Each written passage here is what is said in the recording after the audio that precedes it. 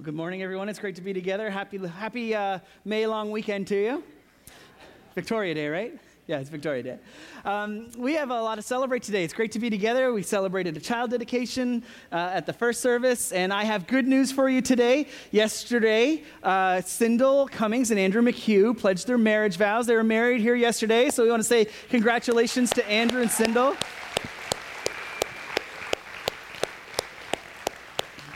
And I also want to extend a special welcome to those of you who are joining online or watching this series as you learn about who River Cross is, and we're great to have you with us here together. Did I say I'm Matt yet? Did I introduce myself? My name is Matt, and one of the things about my age is I grew up during those mid-90s sitcoms. And if you were around at that time, you'll know what I'm about to talk about. You would watch that 30-hour episode, and at the end, there was always a very important lesson. The dog would come home, mom and dad would stop fighting, the kids would start getting along, and then all of a sudden, there was this beautiful instrumental music happening to try to drive home the point that there's something emotional going on right now. You might remember that. Maybe you do. Maybe you're not. Maybe you don't. I have that same idea in my mind when I think about this next series that we're going to be talking about. For the next 5 weeks, we're going to be talking about River Cross Church values, and the things that are important to us. And as we've been talking and preparing for this series, I've kind of been thinking, yeah, these 5 things, when we talk about these 5 things, it's kind of like that emotional soft music is starting to come on, and we're trying to drive home a point about who we are and what we do. So we're really excited for this. For the next 5 weeks, we want to take some time to talk about what it means that River Cross Church has values. And so we're going to take some time. I hope it'll be encouraging for us. I hope it'll be refreshing for us. But before we begin, I thought it might be helpful. Okay, let's first talk about what values are and what values are not. Okay, so let's get into that a little bit, and then we'll begin. First of all, every church around this whole world that proclaims the good news of Jesus and claims to follow him in obedience to God's call in our lives and in this world, we all have the same mission. It was crystal clear. Jesus, in the Bible, made it very obvious to his followers what they are tasked to do. To love God and to love others. That is it. It's not optional. Jesus made that very crystal clear for us. So every church around the globe has the same mission. But how each particular church carries out that mission, carries out its own calling, is different, obviously. No two churches are ever exactly alike. And so it's our values that make a church, any church, makes our church unique. Our values shape the way that we act. It helps us make decisions. And it ultimately defines what it means to be River Cross Church. And so we want to take some time to talk about that. Now, we just naturally start to know what our values are simply by the way that we make decisions, simply by the way that we live together and do ministry together. They're caught, they're taught, and then they're passed on. We are who we are simply by what we've come to value and cherish. One Lord, one faith, one baptism, all carried out differently by the different gatherings of Jesus followers. And it's beautiful. So our church values have developed over time, and that's the way it should be, generation upon generation, passing on their values and us learning and bringing them to life in our own lives and in our own churches. Our values are not things that an individual pastor or a staff or even a particular leader of our church can just say what our values are. Okay, that's not the point of values. Values are just lived out, a common understanding about who we are and what we do. They're just there. Now, sure, values can change. They can be refined. They can be redefined over the years, and that's fine. But at any given time of a church's life, at River Cross's life, it's first and foremost, what is God's call on our lives, and how are we going to live that out? God's people gathering together, understanding that God has a call and is encouraging us to respond and to live that out. The Bible talks about this in all kinds of different places. In Romans 12:2, it says, don't conform to the patterns of this world, but be transformed by the renewing of your mind. Then you'll be able to test and approve what God's will is, his good, pleasing, perfect will. If we're going to claim to be Jesus followers, don't we want to know what he wants us to do and then live it out? Also in Ephesians 4, so then this is my appeal to you. Yes, it's me. This is Paul writing, the prisoner of the Lord. You must live up to the calling you have received. So we hope this series will be refreshing for us. It'll be an opportunity. I hope it's going to challenge us. And it's kind of like a personality test. You know, you answer all the questions, and then it reports back to you kind of what your personality is or something like that. But the reason that we want to do this is just to take some time to recognize some of those things that have shaped us to become who we are. What does Rivercross look like? And I think it's going to be encouraging for all of us. Now, before we go any further, of course, and I know that you already know this, but it's one thing to define what your values are and to create language around it. That's good. But it's a completely other thing to actually live it out. And that's what the goal is of us taking some time to talk through these things, is we want to know what it is that our values are, understand how that shapes God's call in our lives, and how it is that we're going to live it out. In James chapter 5, it says, don't just listen to the words and so deceive yourselves, but to actually do what it says. So here are our 5 things. Here are the 5 values. We're going to spend a week talking about each one. Worshiping, compassionate, welcoming, beautiful, mission-minded. And then the one we'll talk about today to get things started is gospel-centered. So let's begin. If you have your Bibles there with you, we're going to turn to 2 different passages, but I'm going to tell you what they are first, because you may want to put your finger in just to kind of hold your spot, because we're going to talk about one, and then we're going to quickly move over to the next one. So the first one is Matthew chapter 11, and if you are using one of the red Bibles in the seat in front of you, you can turn to page 1512. And then the second passage, sorry, I'll give you a second, you can turn there.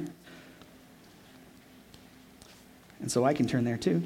The second passage is 1 Corinthians chapter 15. We'll put them on the screen for you when the time is right, but I'm going to tell you now where we're going. So Matthew chapter 11 and 1 Corinthians chapter 15, chapter 15. So, what does it mean for us to be gospel-centered? Well, the word gospel simply just means good news. That's it. Good news is the gospel. Imagine if somebody bursted into your workplace tomorrow, or Tuesday, bursted into your school or another place where you gather, the coffee shop or whatever, and somebody exclaimed, "I have good news." You'd want to know what they're going to say, right? It would capture your attention. You would notice the enthusiasm with what they're speaking and the excitement behind what there is about to share. That's the reason why I said that Andrew and Cindel's wedding is good news. I wanted to capture your attention and to celebrate together that great news that they've been married. The disciples had good news to share. They had the gospel to share. But now when we hear the word gospel, we can think of all kinds of different things, can't we? You know, Matthew, Mark, Luke, John, the first 4 books of the New Testament, we call those the Gospels, right? Somebody talking may say, this is the gospel truth, you know, as a way to reinforce that what they're saying is important. Some people will say that churches preach the gospel, which I would agree with, that we have a message of God's love, and that's what we're talking about here today.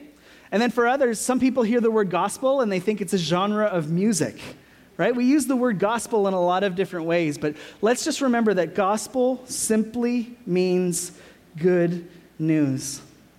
And that's what it meant for Jesus too. Even Jesus used the phrase good news. And I want to turn there first. That's why we're going to go to Matthew chapter 11 first. And I'd like to read a story. These are Jesus' words as he's going about his teaching and ministry. I'm going to read a few verses that are not on the screen. I'm going to start at verse 1, Matthew chapter 11, verse 1. And when we get to verse 4, I'd like us to read that together, please. Okay, so let's hear the story of Jesus here. Matthew chapter 11, verse 1. After Jesus had finished instructing his 12 disciples, he went on from there to teach and preach in the towns of Galilee. When John heard in prison what Christ was doing, he sent his disciples to him to ask him, "Are you the one who was to come, or should we expect someone else?" And then would you read with me the words on the screen? Jesus replied, "Go back and report to John what you hear and see. The blind receive sight, the lame walk, those who have leprosy are cleansed, the deaf hear, the dead are raised, and the good news is proclaimed to the poor. Blessed is anyone who does not stumble on account of me."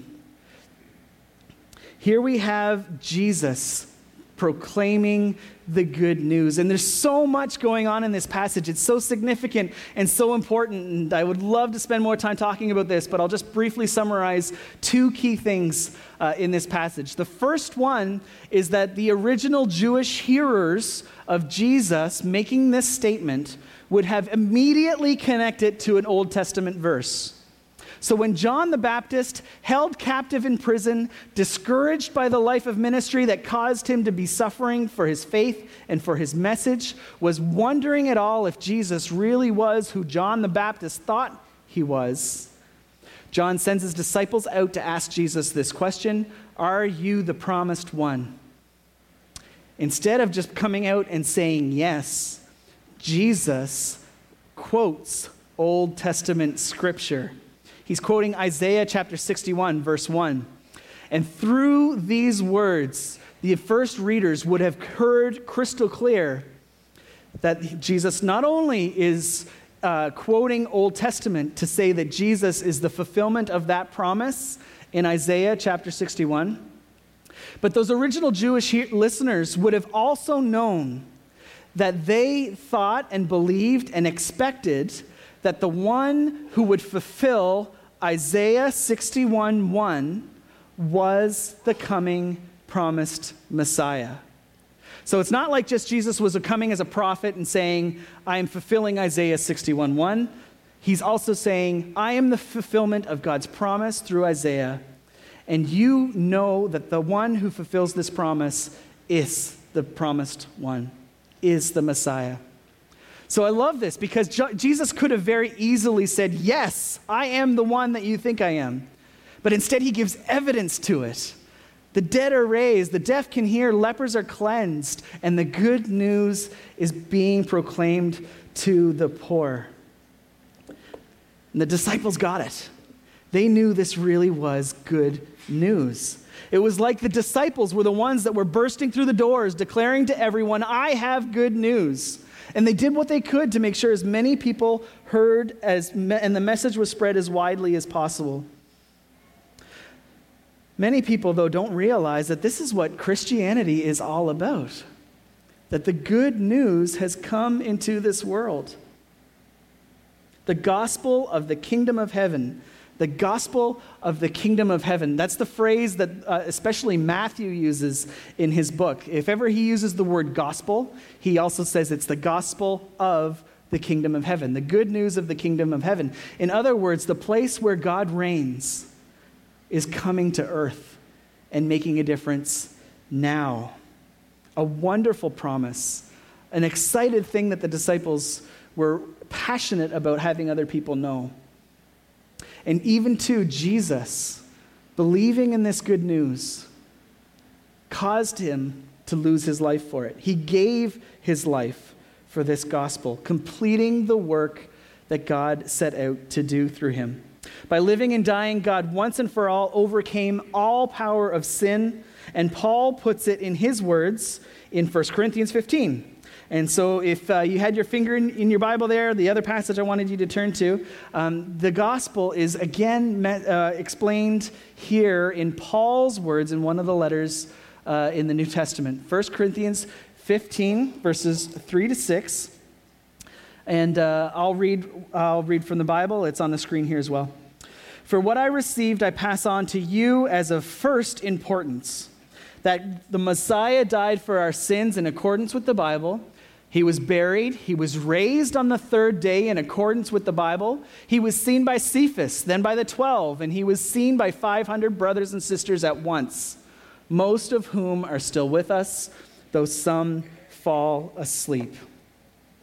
And then, connecting that the kingdom of heaven has arrived, connecting that Jesus died and rose again, proving his ultimate authority as king over this earth, Paul finishes his gospel message with these words that are on the screen. And these ones I'll ask you to read with me. You can read it in whatever language you wish.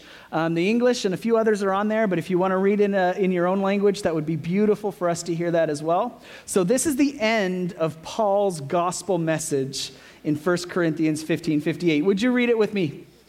So, my dear brothers and sisters, be strong and immovable. Always work enthusiastically for the Lord, for you know that nothing you do for the Lord is ever useless. Paul is saying is that good news, this gospel, this good news, the message that God wants people to hear is this: Jesus rose from the dead. He is alive. He overcame the darkness of sin and despair and suffering and injustice, and he is bringing the kingdom of heaven to earth. And it's a beautiful promise for all of us. It's good news for us. It's good news for the original hearers. And it causes us to know that there really is new life. New life. Not just for us after we die so we can spend an eternity enjoying the presence of God. And that's wonderful. That is an important part of the good news. But there's new life happening now. We can be part of God's plan to bring God's kingdom to earth. We are God's plan in bringing God's kingdom to earth. And we pray it all the time in the Lord's Prayer, right? Your kingdom come on earth as it is in heaven. We are his people. We are called by his name to live out this good news. And it's amazing. So at River Cross Church, we value the fact that God has good news for us. He has good news for our city, and he's calling us to be part of what he's doing. It offers us hope. Now, values are great. They're wonderful. And like I said before, we need to live them out. But our values also need to meet a need of some sort. In what way is God using our values to help meet any particular needs? Well, I have a few ideas of not only just needs that we can meet by having this gospel-centered value, but then also actions that we can take to help make sure that we're doing our part in living out a gospel-centered life. One of the needs is that we can just mention Jesus naturally in the way that we talk, the way that we think, and the way that we interact with others. The excitement and awareness of God's love and its world-transforming power will naturally flow from the way we act. Perhaps we're hiking outside in the nature, and we're aware of God's presence and his beauty and his creation.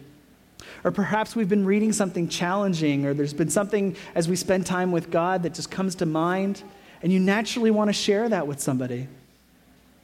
Maybe we're just naturally inviting our neighbors, our friends, or our loved ones to participate in what God is doing in our city. Maybe it's inviting to church, or maybe it's going to an event, or just opening up your home in hospitality, like Renee mentioned with us last week. But are we creating opportunities for others to know that God is in the life-transforming business? And are we creating opportunities for people to respond? I think the other need that we can have met when we focus on having a gospel-centered life is that it allows us to be even more humble. We can be teachable. We can be trained, and we can be reminded that our call in our lives is to be obedient. I live to serve. as the illustration and the example that Jesus himself made. And then ultimately, we can be a total life witness that Jesus changes everything about who we are and what we do. Because the gospel really is a whole lot more than just nice people doing nice things. If that's the definition of who we are, is just nice people doing nice things, then we've missed the point of the gospel.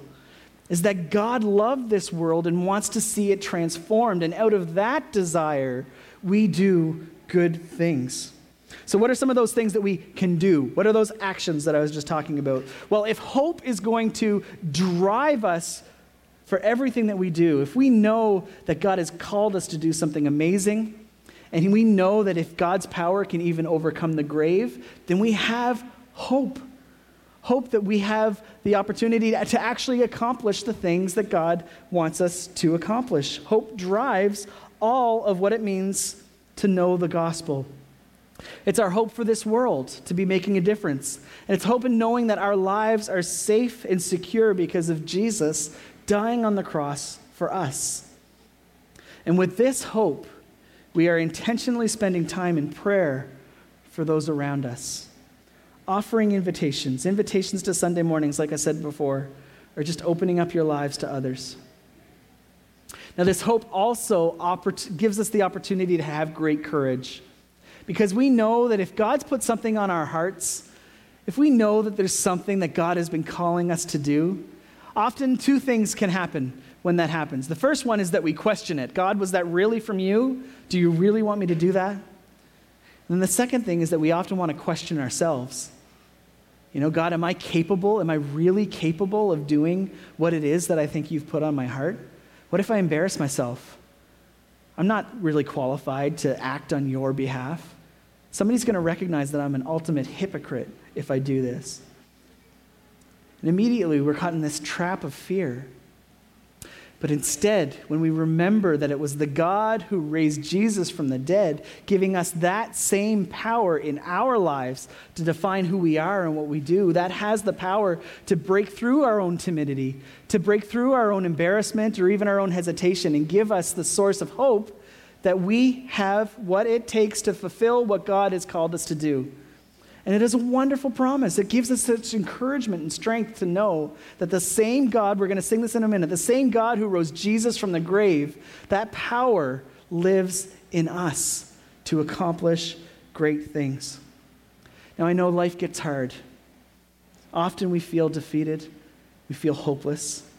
But that's when we can remember that Jesus even defeated death. That is the power he shares with us. And so as I wrap up and as I invite the band to come and to lead us in a closing song, I have two encouragements and some different questions to help us wrestle through some things to think about as we leave here today. My first encouragement for all of us is first to reflect and maybe even for the first time, know that God loved this world so much that Jesus died for it, that he took punishment for sin that we deserved, took it upon himself so that we can live in peace with God. The sin and the punishment for it is no longer ours to bear, but we can choose to believe and receive that wonderful gift. And so I encourage all of us to once again, or perhaps for the first time, consider if we've made that commitment to Christ. The second encouragement I have for all of us, perhaps we need to be challenged again to remember that God loved this world so much that he called you in bringing out his plan. A wonderful promise for all of us. How are we doing with it, though? How are we doing in doing our part of living out God's plan for his kingdom to come on earth? How have we devoted ourselves to this? Are we praying for our neighbors intentionally? Are we investing our time and our energy and our efforts into carrying out his work? Are we bringing hope into every situation life sends us in?